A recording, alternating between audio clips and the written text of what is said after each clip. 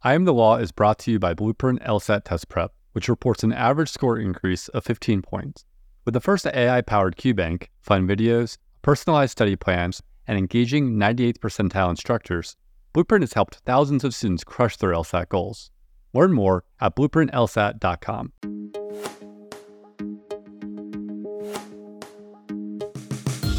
From Law Hub, this is I Am the Law, a podcast where we talk with lawyers about their jobs to shed light on how they fit into the larger legal ecosystem. In this episode, Derek Tokaz interviews a video game lawyer who discusses how he built his niche solo practice.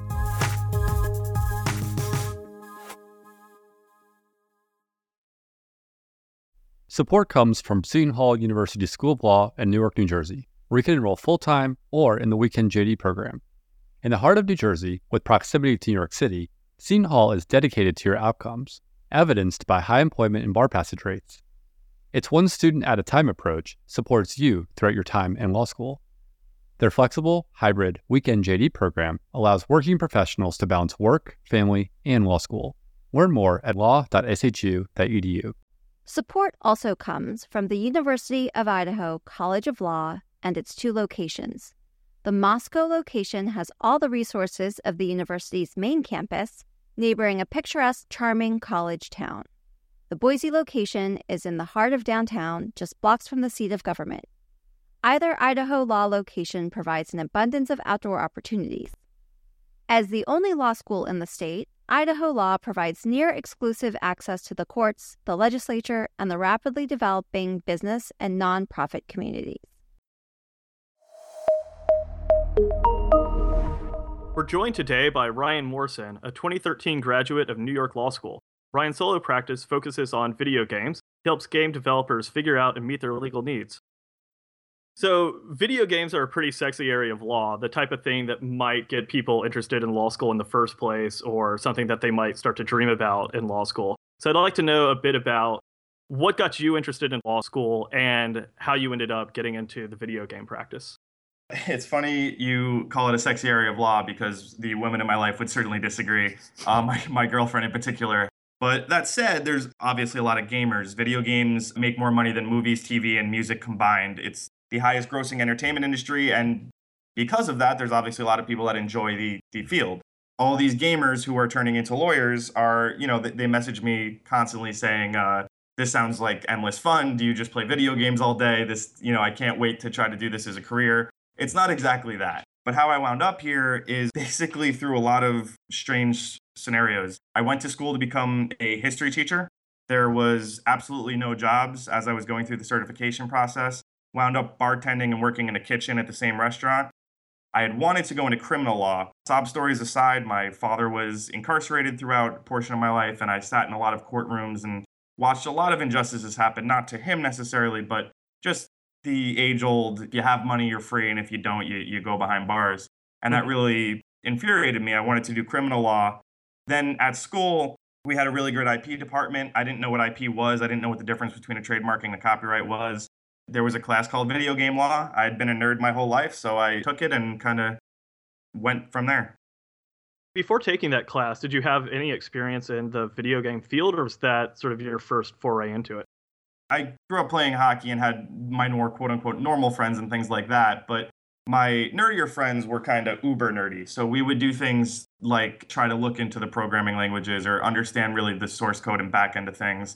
And because of that, we had fiddled with making our own games and pipe dreams about releasing something down the road. During law school, kind of coinciding with this video game law class, I had started working with a developer called Large Animal Games in New York City, who made a lot of the social and mobile games that you might block on your Facebook, and then some legitimately fun apps that were great. And they were all wonderful people. They really showed me the ropes of the business side of the industry. So it was a great little entranceway into the game world from a legal side. And most importantly, I learned that none of these game developers, even Large Animal, who was a very successful company, they didn't want to use an attorney. Attorneys were outrageously expensive. And the worst part was they were afraid to pick up the phone and ask a question. As most law firms do, they charge for phone calls and emails. And every question or every double checking something turned into a $100 process that they just didn't want to do. It showed me a lot of the hiccups with the entrance to the game world as a lawyer. And I tried to fix that as I started my own practice.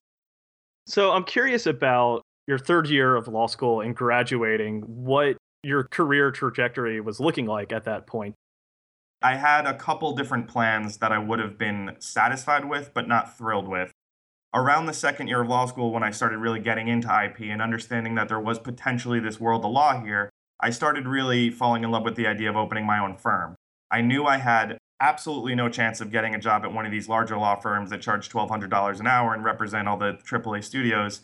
And I also knew that if I went to a smaller shop, I am the kind of personality that would have been sitting there furious that I'm doing, basically the work for this solo guy and getting 1/100th of what he's making off of it. Figured if he can do it, I can do it basically, and went out and planned to open up my own shop. About 8 days after I got sworn in, this thing happened where the game Candy Crush, which everyone with a phone has at least gotten an invite to, they tried to trademark the words candy and saga in the video game industry. What that means is they were going to try to prevent other games and applications and on all devices from using the words candy and saga. Saga is one of the oldest words in nerd culture. It quite literally means long epic tale in the Norse language. And there was this Norse game called Banner Saga coming out that was obviously using the name and completely different than Candy Crush. No one was confusing the sources of goods, but Candy Crush was still trying to prevent them from using the name. Little 8-day-old lawyer me was reading the headlines and decided to reach out to the other smaller studios that they were bullying around and saying, listen, I've been a lawyer for about 4 hours now, but I'll help you for free if you want to fight this, because their main complaint was they just couldn't afford legal help, even though they knew they were right. I worked with the IGDA, the International Game Developers Association, and together we were able to, and there's no official credit to us, but I very much believe that it's because of what we did that Candy Crush took back their applications and kind of ended what they were doing with these other games. It was a great entryway into the game space as a real attorney then. Through Reddit, which is my favorite community in the world because of all this, I started doing a weekly Q&A with game developers there. And, it turned into me going there originally saying, guys, trademark your games and this stuff won't happen. Their response, instead of saying okay or F off, was, what's a trademark? So it turned into a weekly thing where I go there and I answer questions still to this day and just give out free general legal advice to the developers so they understand why they're getting bullied around or what they can do to cheaply protect themselves or things like that. And it steered my entire practice to just video games. About 99% of my clients are video game studios. Now where I am today, I represent some of the biggest studios and publishers around. Basically, if you don't have in-house counsel, there's only about 4 law firms on the planet that you'll use. And I am lucky enough to be one of those. With so few firms doing this type of work, is it a very big space or is it really hard to come by clients? So that's a very interesting question because, as I said, it has more money than any entertainment industry in the world right now, except maybe, porn's probably still on top. The gaming industry has all this money, it has all these developers, and every year and every day, it becomes simpler for anyone to make a game. There's now a horde of new developers and new studios popping up that are releasing games on the App Store, putting things online, not necessarily making a lot of money, but they are at risk the same way as if they were. That means there is an endless amount of clients here almost, but not too many who want to spend money on legal fees. It's about finding that happy medium of the guys who understand they need a lawyer and have the money to pay for it, even if you do keep your costs down. And that small group is absolutely growing every day, but it means the client pool is not endless here. There's new attorneys every day opening up a solo shop calling themselves a video game attorney, but as far as I know, they don't have any clients. What I've been doing on Reddit is trying to let everyone know that the law doesn't care if you make $3 or your game's free. You're still infringing on that stormtrooper that you stole. These guys, they're not anti-lawyer, but the developers in these studios never think to get a lawyer. They don't know that the law applies to them the same way it does to EA or Ubisoft. So these small mom and pop game studios or the guy in his dorm room, they need to protect themselves the same way they would if they were a 100-person studio. That's the big thing I try to show people here. Spending a couple $1,000s up front to properly trademark yourself, to get a proper contractor agreement, to really set things up properly is so much cheaper than getting that cease and desist with a demand for $50,000. The disaster scenarios are not uncommon here. So many of these teams start as late teens, early 20-year-olds who are all best friends making a game together. They don't make the money quick enough, so 3 of those 5 people are going to give up on that, or you're all going to wind up hating each other, or things like that. A proper contract not only saves your game and makes sure the IP is where it's supposed to be, it also saves friendships. I'm curious about sort of the breakdown of the types of clients you have between these, the small indie developers that don't have a ton of resource, and then, the big AAA name brand, the games that you're going to find, at Best Buy. I'd say we're about still 75-25 in terms of indie developers overtaking the major guys. Do you charge these small indie developers the same rates as the large companies? I make my prices public, and I try to keep costs not only low, but all flat fees, and really make sure that you can budget your legal bills the same way you can budget any other expense your company has. I also do that with the AAA studios I work with, or the very large publishers. So my prices are a lot lower than the major firms. And I'm not trying to sound like a commercial. I'm trying to say that a lot of the big AAA studios that don't have in-house counsel are starting to come to me probably in like a test run capacity right now to see if we do match better with them than the attorneys they've been using for 30 years. So on the one end, you have competition from the big firms and in-house counsel. But what about on the other end? Are you seeing a lot of people trying to enter the field coming directly out of law school? It's such a flooded sea right now of new attorneys trying to get into it. I'm not exaggerating when I say I get 25 to 50 resumes a week. Yeah, people really just think it sounds, like you said, like a fun, sexy career. And while it certainly is fun and it's amazing, there's not room for 500 attorneys to immediately pop up. We are now in the year where all the kids who grew up playing games are becoming adults. The average age of a gamer is not 6 years old. It's not even 18 years old. It's about 28 to 35 years old. Those people are the newer attorneys. They're the people coming in who are having trouble finding jobs in this economy and want to do something they love. So they open a solo shop and think it'll be that simple, but it's not.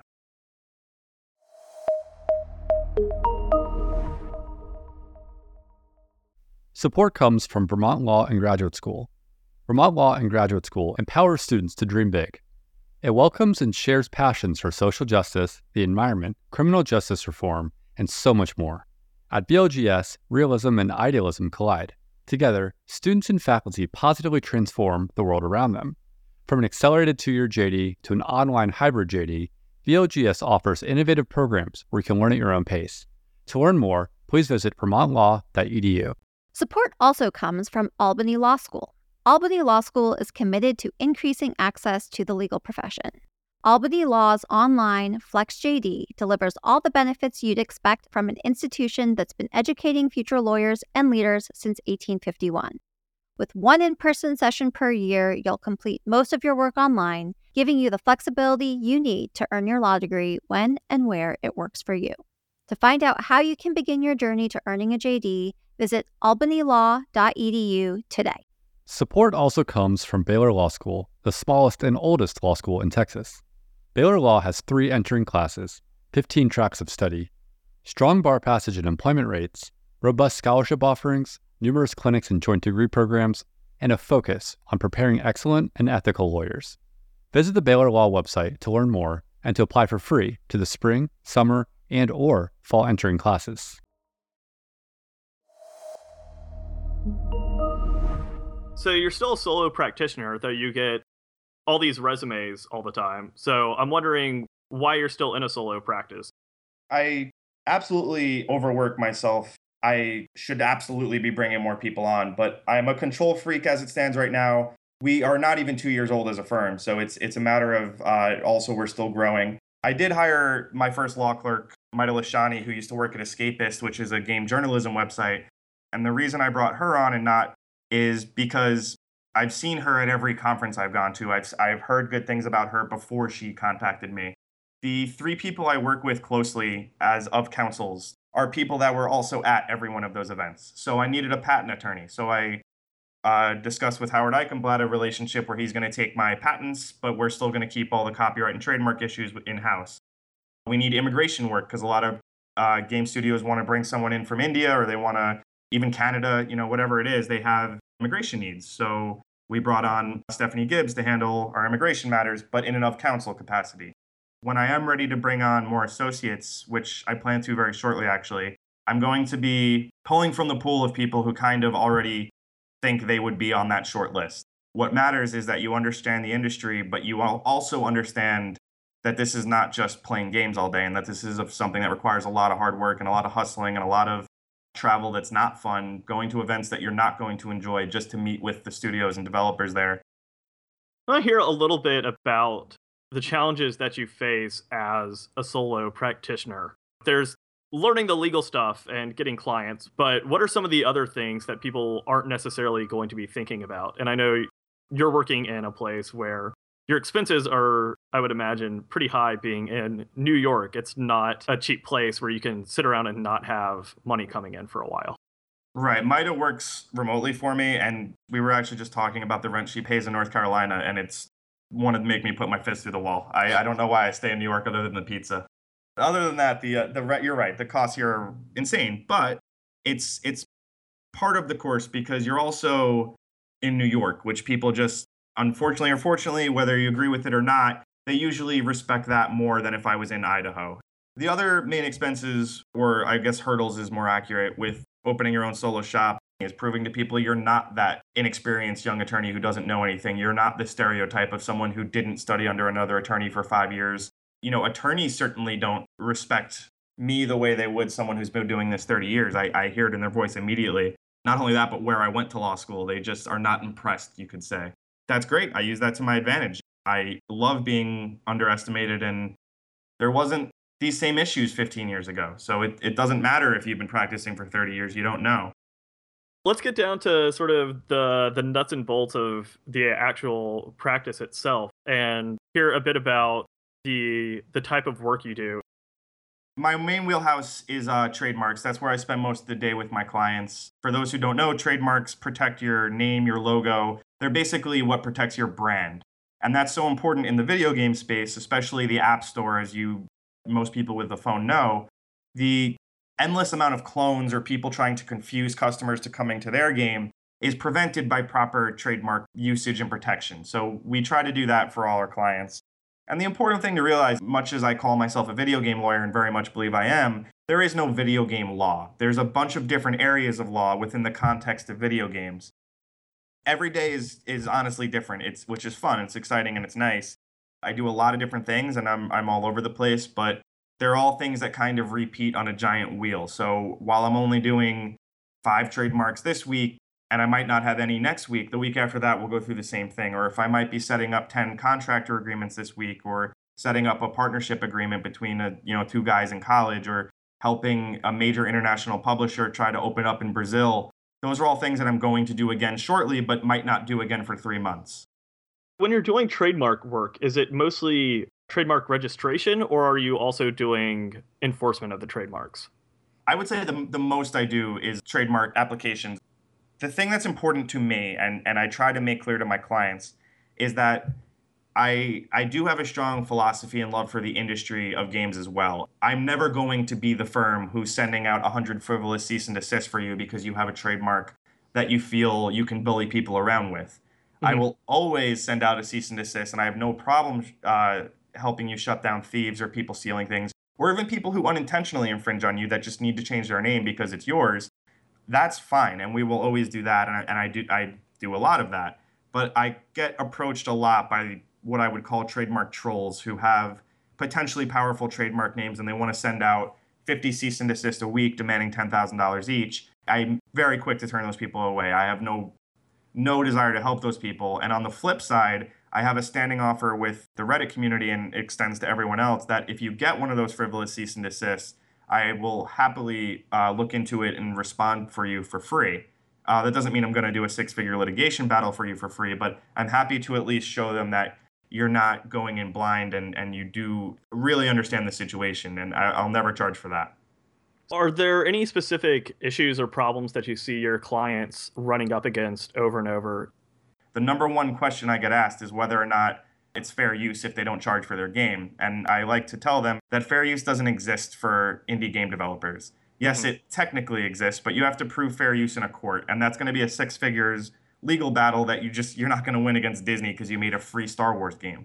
The other one is the friends making a game together who down the road are going to argue over who owns what or what revenue split they all get. I did more work than him, et cetera, when a simple contract would have fixed all that. Trademark trolls are a huge part of this industry, unfortunately, right now. It's actually what I've seen firsthand a lot is casinos and slot machines. They're in the same class of goods in trademark world as video games. A number of my clients or would-be clients get cease and desist that will demand, $50,000 and for them to take their app down for an app that only made 25 cents, but it happened to be one of their endless slot machine trademarks. So when you get one of these developers that's making somewhere between no money and zero money, and they get a cease and desist letter and are on the hook for, whatever settlement you're able to negotiate, what's actually happening with these developers? Are you seeing them be on the hook? Are they personally liable for the damages? We are usually able to negotiate these down substantially so that they're not life-ruining. Knock on wood, I've yet to have a six-figure judgment against the client or something like that it would have been that devastating. The nice thing here is to realize that if they do set up a corporation or an LLC beforehand and they are making no money, then that caps what the other side knows they're going to be able to get, and they're not going to pursue it through court or things like that. So as much as the liability shield exists and is a nice reason to set up these corporations, in a real-world sense, it makes the other side not think you're worth it. They know that your company's just going to go under and they're going to get 1/100th of what they spent on legal costs, and they drop it a lot quicker than they would otherwise. A lot of these clients, thank the moon that they did have an S-corp set up or something like that to be the shield here, because on the other side, I have had clients that were forced to pay life-ruining amounts in the sense that they had an app that they put up for fun, and next thing you know, they're paying out $25,000 and their wife's leaving them, taking the kids, they're losing their house. They didn't have a corporation set up and they didn't think they were doing anything that wrong. Next thing you know, their life's ruined because of a lack of legal knowledge. And it's a shame. And it's something that is more common than we like to think it is in this industry. So are there other major issues that a company in the gaming industry might not anticipate that could end up having, pretty major, potentially disastrous effects down the road? The contractor agreements or lack thereof, this whole industry runs on contractors. So a really good programmer and his buddy who's a really good artist will contract out a musician, or more commonly, they'll contract out an artist to help them finish and polish up the game. The arrangement will be something where it's, here's $10,000, thank you for the art. And that's it. Good day to you. What they don't realize is without a proper IP assignment and without the actual clause in the contract that transfers ownership, they're operating under an implied license that's easily revocable. That $10,000 isn't buying you the art. It's buying you a license to use the art that they can revoke. And that happens. Not a lot, but a common enough that it's a huge issue. A game will be about to launch, and the artist who has been already compensated will come back and say, you're not allowed to use my assets. Either take down the entire game or give me a large revenue share portion of what you're making. That could have all been prevented with a proper IP assignment clause in their original contractor agreement. And that's kind of the last big one that I would say is a common pitfall with these developers that we try to watch out for. I think this ties into what we were talking about early on, where one of the big challenges for you is educating your clients or your prospective client. What you have to do is convince people that they need a lawyer in the first place. That's absolutely true. The biggest competition I have is no one, meaning that they're just not going to use an attorney. The frustrating part is I've spent all this time doing this, and now all these darn kids are going to come in and steal all the clients that I made aware that they needed work. But that's fine. I'm much prefer this industry be run more as an actual business instead of a bunch of hobbyists. Nothing wrong with having a hobby you love, but once you start selling a product or putting it up for others to use, it's no longer a hobby. It's a product. You're a business, and you need to act like one. The game industry is still a baby. It's still young, and unfortunately, it's still acting a bit like a baby in a legal sense. It needs to grow up and realize that there are sharks out there. There's a lot of trolls out there that are going to come and take what's yours because you didn't do the couple steps necessary to protect yourself. And that's not just within the game. There's trolls out in the real world. That's absolutely true.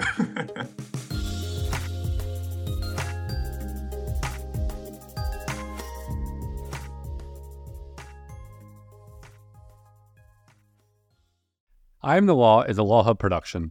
Don't forget to subscribe and rate the show in your favorite podcast app. Thank you to our presenting sponsor, Blueprint LSAT Test Prep. Thank you also to our other sponsors, LSAT Lab, Seton Hall University School of Law, Vermont Law and Graduate School, and Baylor Law.